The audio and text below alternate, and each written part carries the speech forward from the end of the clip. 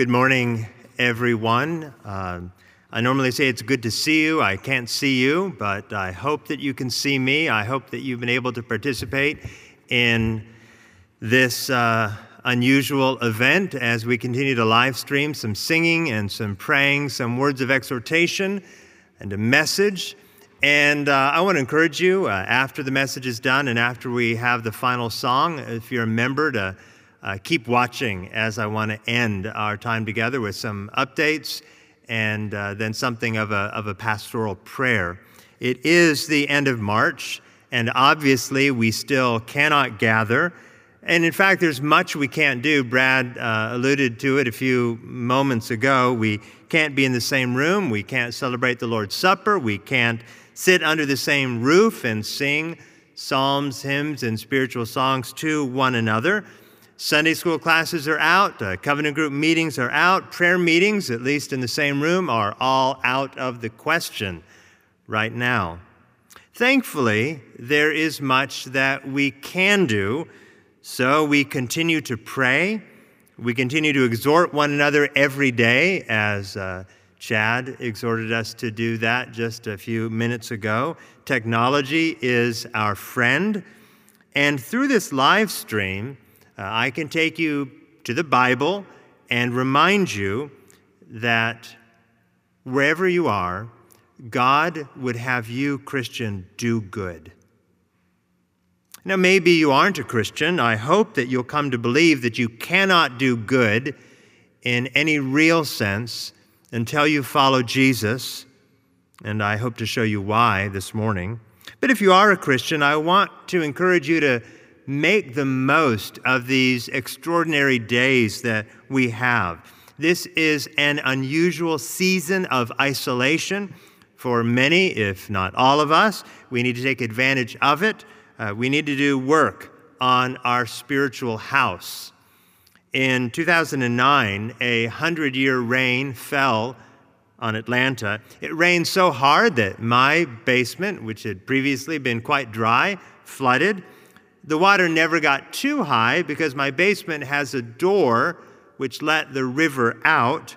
But after the basement fully dried, I walked through and inspected the damage, and it was clear it needed some work, some new carpet, a fresh coat of paint. Well, think of your life as a spiritual house. Trials like this pandemic present us the opportunity to inspect every room. Ask yourself, what do I need to work on? How do I need to grow? That's how the author of Psalm 85 approached that catastrophe that fell on the people. He asked God in verse 6 of Psalm 85, "Will you not revive us again, that your people may rejoice in you?" Trials reveal our need for revival. So let's not wait for the pandemic to end.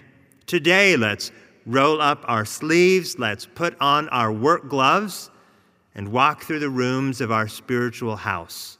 Open doors, look around, see what needs to change.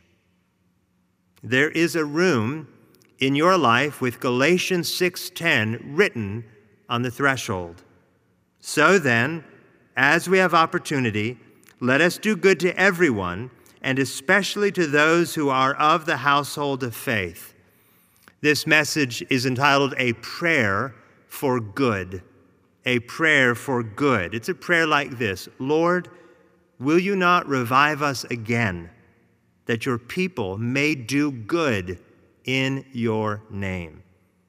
I want us to see this morning why practical acts of kindness, why doing good is so important in the Christian life.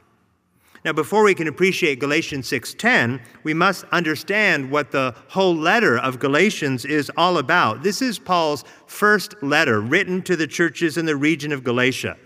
These churches were in cities that Paul and Barnabas visited on Paul's first missionary journey, cities like Antioch and Iconium and Lystra and Derbe, cities in modern-day Turkey. And Paul is writing to young believers. And one of the problems these young believers faced was theological in nature. false teachers had led them to believe that in order to become a Christian, a man must first be circumcised. Circumcision was a minor surgery required of every newborn Jewish male. It was how a parent marked off his child as a citizen of Israel, as a member of God's family. Sometimes you'll see family reunions where everyone wears the same t-shirt to indicate they're all part of the same family, the same tribe. Well, circumcision functioned a bit like that. The Galatian Christians wrestled with how the Old Testament related to their newfound faith. And they decided that God wanted them to continue this practice of circumcision. They reasoned that believing men of age now needed to be circumcised in order to become a citizen of the kingdom of God where Christ is the king. And Paul hated this idea. He argued that in Christ we are marked off by faith, not by circumcision. He said that to accept circumcision is to gulp down a false gospel. He warned that they were relying on themselves for salvation and not on God. Paul illustrated his point with a true story from the Bible, the story of Abraham and Sarah. Abraham and Sarah couldn't have children, and now Sarah was too old to bear a child. God intervened. The Lord promised Sarah that she would bear a son who would become the father of a great nation. Well, this was great news, but Abraham and Sarah struggled to believe it. They were so old, they couldn't believe that they could ever have kids. It seemed too good to be true. Well, they waited.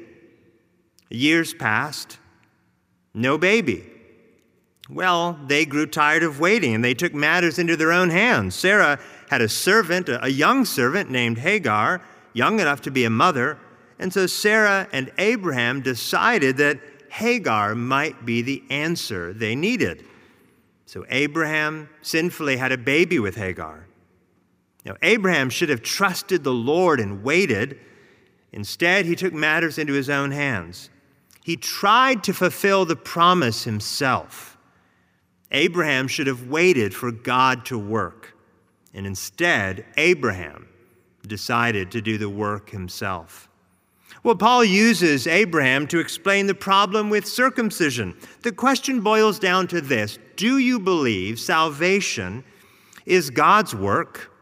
Or, like Abraham, do you take matters into your own hands? Have you concluded salvation is the work of God, but with a little help from you to seal the deal? Well, it's easy to say salvation is all God's work, but if you really think about it, you can better appreciate why the Galatians back then and why people today struggle to believe salvation is 100% the work of God. And many are even offended by this statement, by this idea that God saves sinners through the cross. It's a scandalous idea. Now let me rip an illustration right out of the headlines. Let's say that I refuse to take the COVID-19 virus seriously. I partied with my friends. I shook as many hands as I possibly could. I showered even my grandparents with hugs and kisses. A few days later, my grandmother gets sick, really sick, as is happening all over the country, all over the world even. But she gets really, really sick, and let's just say that she died. Well, a few days later, my grandfather and I get sick as well. Now, of course, I'm younger, so I should be okay, but for some reason, my body is really struggling. It's not recovering well at all, and I need to go to the hospital for help. And so does my grandfather. We both need to lie down and get help from a doctor. But we go to the same hospital, and there's just one bed left. Well, who should get that bed? Well, I think the answer is obvious, right? It's my grandfather. He's older than me. He's sicker than me. He's in more danger than I am. And not only that, I'm the one who played footloose and fancy-free with this virus. It would be a moral outrage for me to take the bad. It would be offensive for me to take the bad. But my grandfather refused the demand. He demands that I take it and even runs out of the hospital so he can't take it. Well, do you see the scandal? My grandfather did what I should have done for him. He took my place, and we can all feel it in our bones. Under these circumstances, it would be offensive for me to have taken the hospital bed. Well, the cross of Christ is even more scandalous than that. We are the ones who mocked God. We are the ones who rebelled against God's good authority. We are the ones who lived life our own way. We don't deserve God's kindness. We don't deserve God's help. Jesus does. Jesus is like that grandfather, selfless and loving and kind. He deserves the last bed, but instead, he took the cross. Jesus gave up his life. He went to the cross for sinners like you and like me. He did it all. We did nothing. So do you feel the scandal in your bones? Look, if you would, at Galatians chapter 5, verse 11. And notice what Paul writes there. But if I, brothers, still preach circumcision, why am I still being persecuted?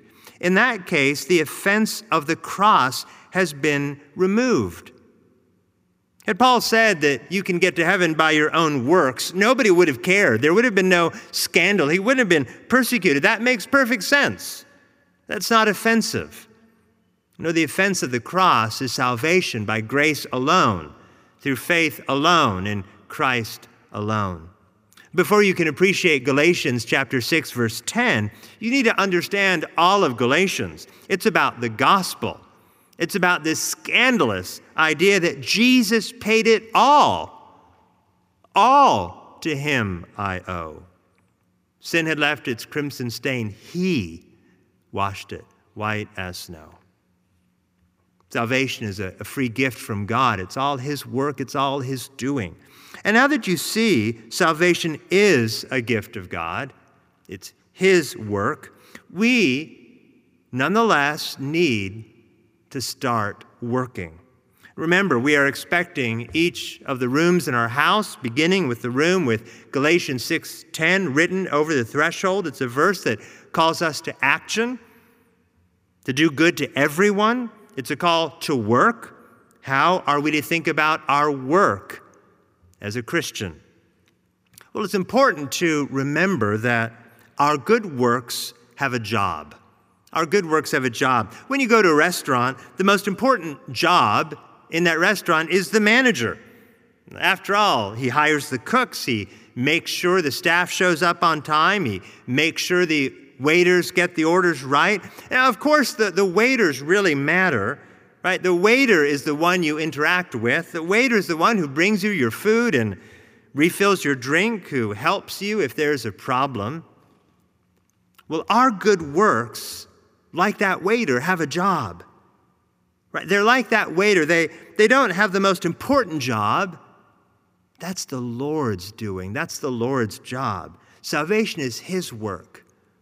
But our work matters too. The best teachers know that truth can be abused, and Paul, the Apostle Paul, is an excellent teacher. And he knew that some people might think if God is the one who saves, our works don't really matter.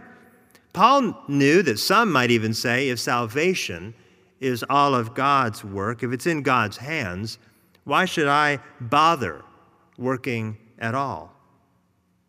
I know there are many kids watching from home right now. I want this to make sense to you. I know this is something that you can easily understand. So suppose one night your mother is tucking you in, and after she kisses you, you ask her a question. Mom, do you really love me? Well, your mom looks down at you and says, well, of course I love you. And you reply, well, even when I don't clean my room? She smiles and says, yes, honey, even when you don't clean your room. Well, this makes you very happy. You drift asleep. The next day you wake up, you have breakfast, you do your schoolwork at the kitchen table because, of course, your school has been shut down. And then you go to your room to play. And an hour later, it looks like you have been playing with a tornado. Your room is a disaster. There are teddy bears in the laundry basket, little green army men scattered on the floor, Monopoly on your bed. It's a mess. And that night, your mom tells you to clean your room. And you object. You say, "Mom, you said you'd love me even if I didn't clean my room." Well, this time your mother looks at you sternly and says, "Yes, but no child of mine is going to live under my roof and ignore my instructions." You can't use your mother's love as an excuse to disobey. And that's what Paul wants the Galatians to understand. Good works don't make us God's children. But if we are God's children, if we love him, we will obey him. We won't use our freedom from the law to gratify the flesh. Look at Galatians chapter 5, verse 13. "For you were called to freedom, brothers, only do not use your freedom as an opportunity for the flesh, but through love serve one another. For the whole law is fulfilled in one word: you shall love your neighbor as yourself." Your flesh is the sinful part of you. It's the part of you that doesn't want to clean up your room. It's the part that doesn't want to work diligently at the kitchen table. For you adults, your flesh is that part of you that doesn't want to speak kindly about your boss. It's the part of you that doesn't want to joyfully endure trials. It's the part of you that doesn't want to love your neighbor. Your flesh wants Ben & Jerry's for dinner when you need broccoli. Your flesh wants another movie when you need to pray. Your flesh wants to sweep conflict under the rug when you really know that you need to be a peacemaker. Your flesh wants you to do what makes you most comfortable instead of doing that which makes you most useful. We must not use the gospel as an excuse to be lazy. And so for the rest of chapter 5 and really all of chapter 6, Paul is driving that point home. He's ending the letter of Galatians, making this crystal clear that Christians don't work less because of the gospel. Christians work more. Look at Galatians 5:22. Real Christians strive to walk by the Spirit, by practicing love and joy and peace, patience and kindness and goodness, gentleness, faithfulness, and self-control. Look at Galatians chapter 6, verse 1. Real Christians will compassionately confront and restore sinners who fail. Look at Galatians chapter 6, verse 2. Real Christians will bear one another's burdens. They will look out for one another in practical ways. Look at verse 6. Real Christians will share what they have with those who faithfully teach them the Word of God. And Paul ends his letter by saying, real Christians don't just rejoice in the truth of the gospel, they live out the truth of the gospel by following the instructions of their Lord. Now, why is this so important? Because if you claim to be a Christian, but you don't work in the name of Christ, you have no reason to think that you will be saved on the day of judgment. Look at Galatians chapter 6, verse 7. Do not be deceived. God is not mocked. For whatever one sows, that will he also reap. For the one who sows to his own flesh will from the flesh reap corruption, but the one who sows to the Spirit will from the Spirit reap eternal life. And let us not grow weary of doing good, for in due season we will reap if we do not give up. Paul's using farm language there. If you do the good, hard work of sowing seed, eventually you will reap a good, large harvest. I had one of the best meals I ever had about 5 years ago when I visited my parents in Silverton, Oregon. They live on a couple of acres, and that year they devoted about half an acre to a garden, squash and beans and tomatoes and corn and even fruit. They worked hard that year, planting seeds and tilling the soil and watering the ground and pulling weeds. My family and I got to enjoy their harvest. We got to feast at their table. Well, Christians look forward to a harvest too. It's a harvest of the best food provided by Christ himself. And when we sit at his table, we will know that we are there at his invitation. We know that ultimately it is his hard work that bought us a seat at that table. But Paul says all who sit down at that table will have proved that Jesus worked for them as they sow to the Spirit before they ever reap eternal life. We don't work to get saved. We work because we are saved. We don't work so we can become God's children. We sow seed because we are God's children. Work doesn't make God love us any more than cleaning your room makes your mother love you. We work because God loves us. So our good works have a job. They prove we belong to the Lord. Our good works aren't the path to salvation. They are the proof of salvation. Real Christians care about more than good theology. They care about doing good every day. And that's why in verse 9, Paul says, let us not grow weary of doing good. It's why he says, do not give up. He knows our temptation to weariness. He knows our temptation to give up. And he says, don't do it. Don't grow weary. Don't give up. The spirit is willing, but the flesh is weak. We're now ready to finally dive into Galatians 6:10. So then, as we have opportunity, let us do good to everyone, and especially to those who are of the household of faith. In light of that verse, let's end with this application. First, do good to everyone. Do good to everyone. This means you should make a difference in the lives of your neighbors, whether they're Muslim or Jewish, whether they are atheists or agnostics, whether they're friends or foes. Jesus said in Matthew 5:16, let your light shine before others so that they may see your good works and give glory to your Father who is in heaven.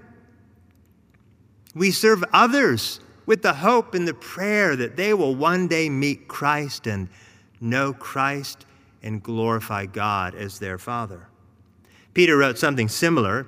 In 1 Peter chapter 2, verse 12, we read, keep your conduct among the Gentiles honorable, so that when they speak against you as evildoers, they may see your good deeds and glorify God.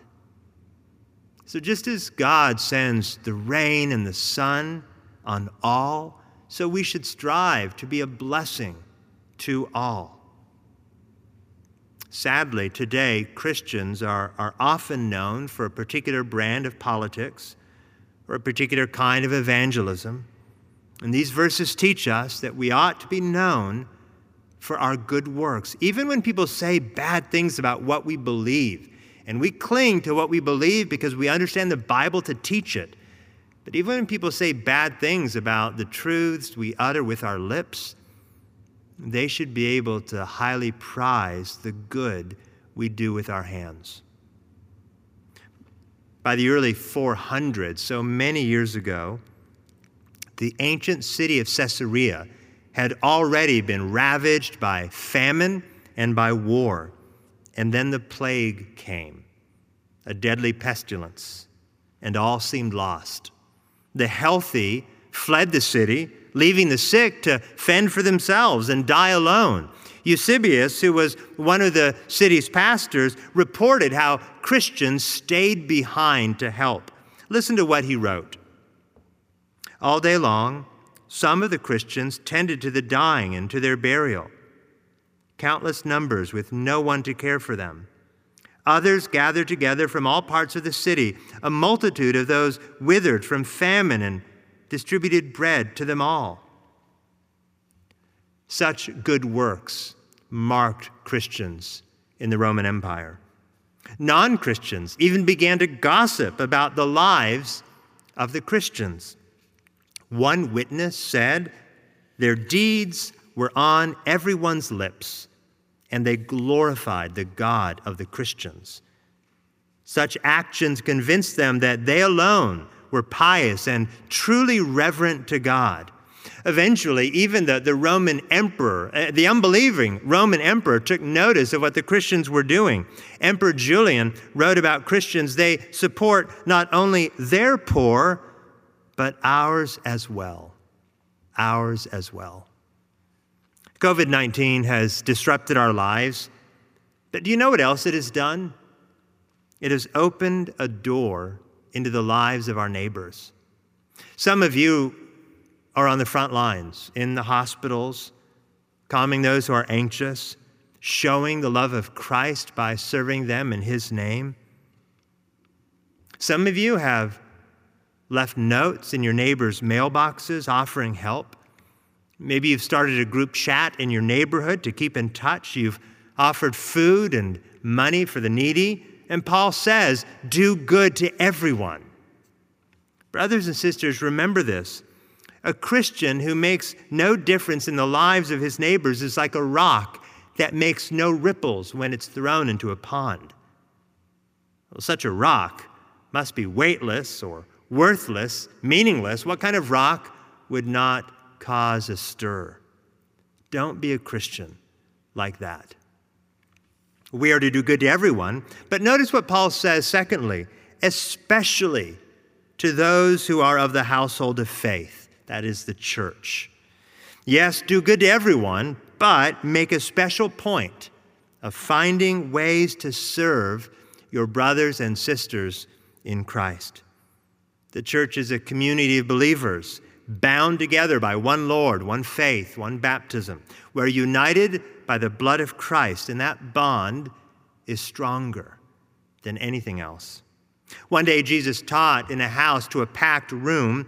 They hung on every word, and apparently Jesus' mothers and brothers weren't there because they arrived late, and when they finally showed up, they must have been knocking at the door because one of Jesus' disciples went up to Jesus while he was teaching and told him that his mother and his brothers were there.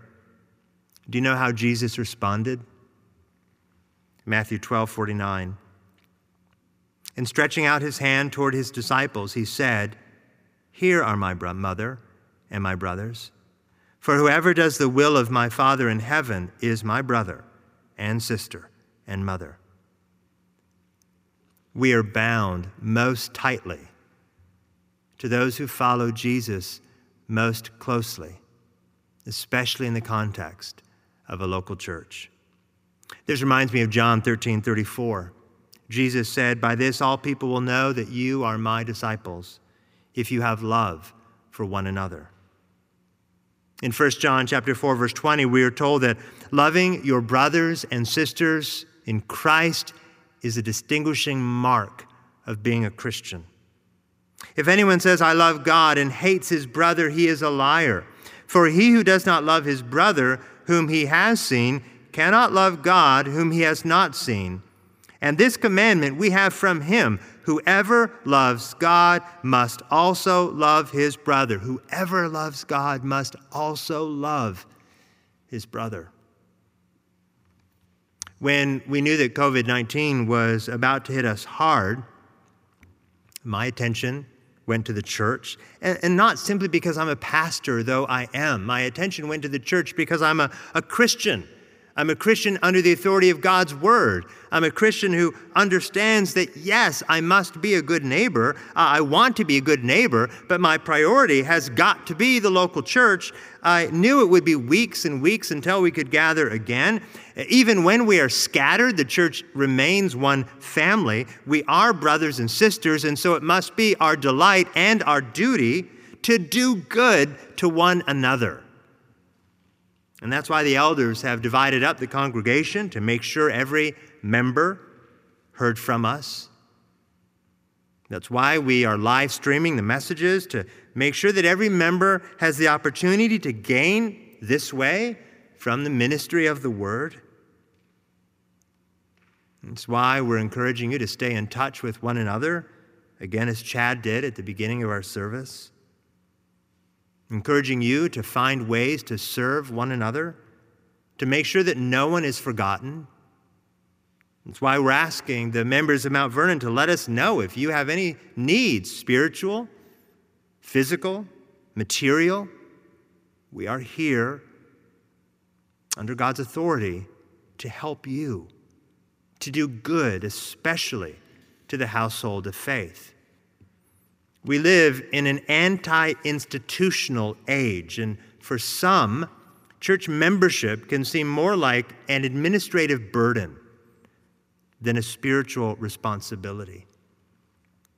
It saddens me to see how church membership means so little in so many churches today.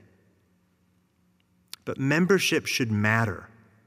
And during this coronavirus, when we cannot meet, I have never been more thankful to have a membership directory, to know those whom God has especially put in my care and in the care of the other elders of this flock. I want to obey all of Galatians 6:10. Do good to everyone, especially to those who are of the household of faith. So make a phone call today, send a text, start a group chat, engage the brother or sister that you think might get left out. Use your directory. And when the coronavirus passes, and it will pass, carve out time for your brothers and sisters in Christ. It is evidence that you love God. I'll end then with a note of urgency. Third, do good today. Do good today. Look at how verse 10 begins. So then, as we have opportunity, do good to everyone. Now let me tell you how I used to understand this verse. I thought it meant something like, when God opens a door, when the opportunity presents itself. In other words, if God just so happens to put someone needy in my way, whether it be a believer, an unbeliever, I need to be ready to help. I need to be prepared to help. I need to be eager to serve as I have opportunity. My flesh took that interpretation even further. I took it to mean when it's convenient for me, when I can squeeze it into my calendar, I'll try. That's a horrible way to understand that verse. So what does "as we have opportunity" mean? Well, perhaps an illustration will help. This might come as a surprise to some of you, but I'm never going to play in the NBA. There are a number of reasons for this. Right now, you can see I'm only 5'9". That is a bit of a hindrance. I'm not particularly athletic. That's kind of a problem as well, but here's the clincher. I am too old to play in the NBA. Even if this were my goal, I am about 30 years too late. Even if I were 6'9" and very athletic, at my age, the door of opportunity to attempt serious basketball has closed. Many years ago, I missed the opportunity. Now look at Galatians 6:10. Paul is saying, do good now, as you have opportunity, while you can. Do good now. One day you will be dead. It will be too late for your good works to be evidence that you know God and that God knows you. It will be too late to sow to the Spirit. Now is the day. Now is the time. Do good now, as you have opportunity. Do good now. Today, the door of opportunity is open, so don't waste it. Stop putting off your good works. Stop procrastinating.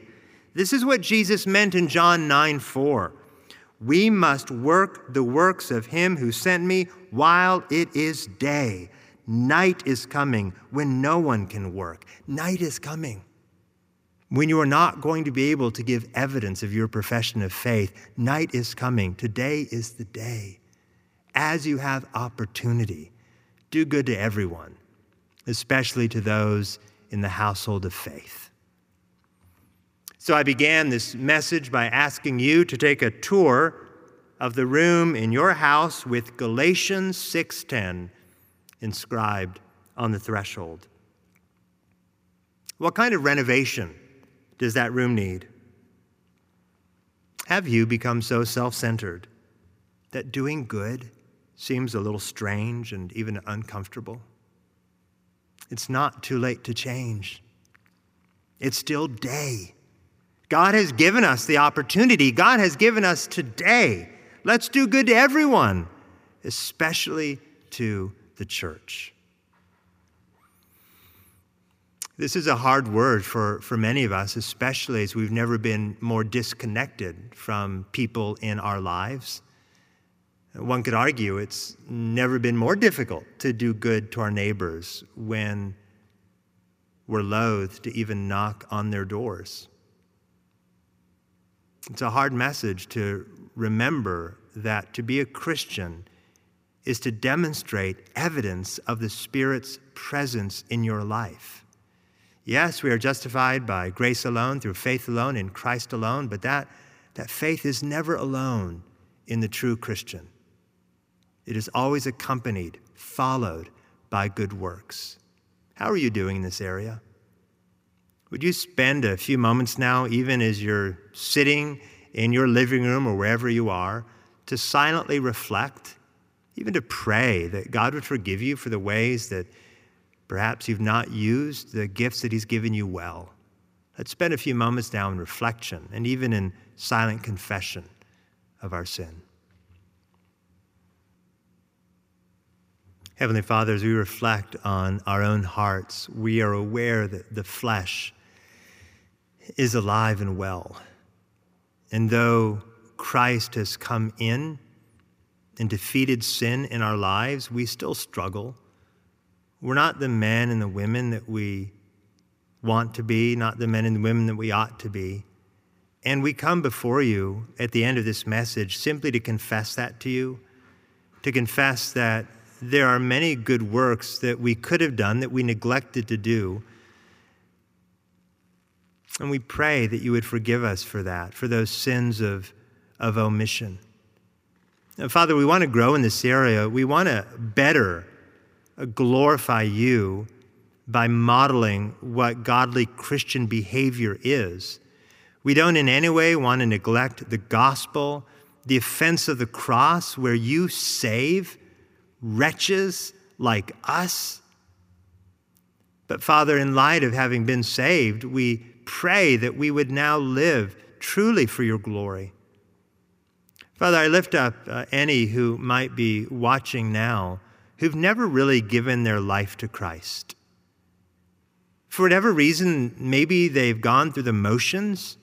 They've let others think they're genuinely saved, but they've never submitted in such a way that the entirety, every room in their house was now open for you to repair, to renovate, to change.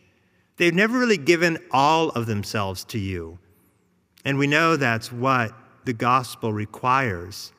And so, Father, I pray for them that wherever they are, they would humble themselves before you, that they would repent and believe the good news of the gospel, that they might be able to say one day that you saved them when the coronavirus shut the world down.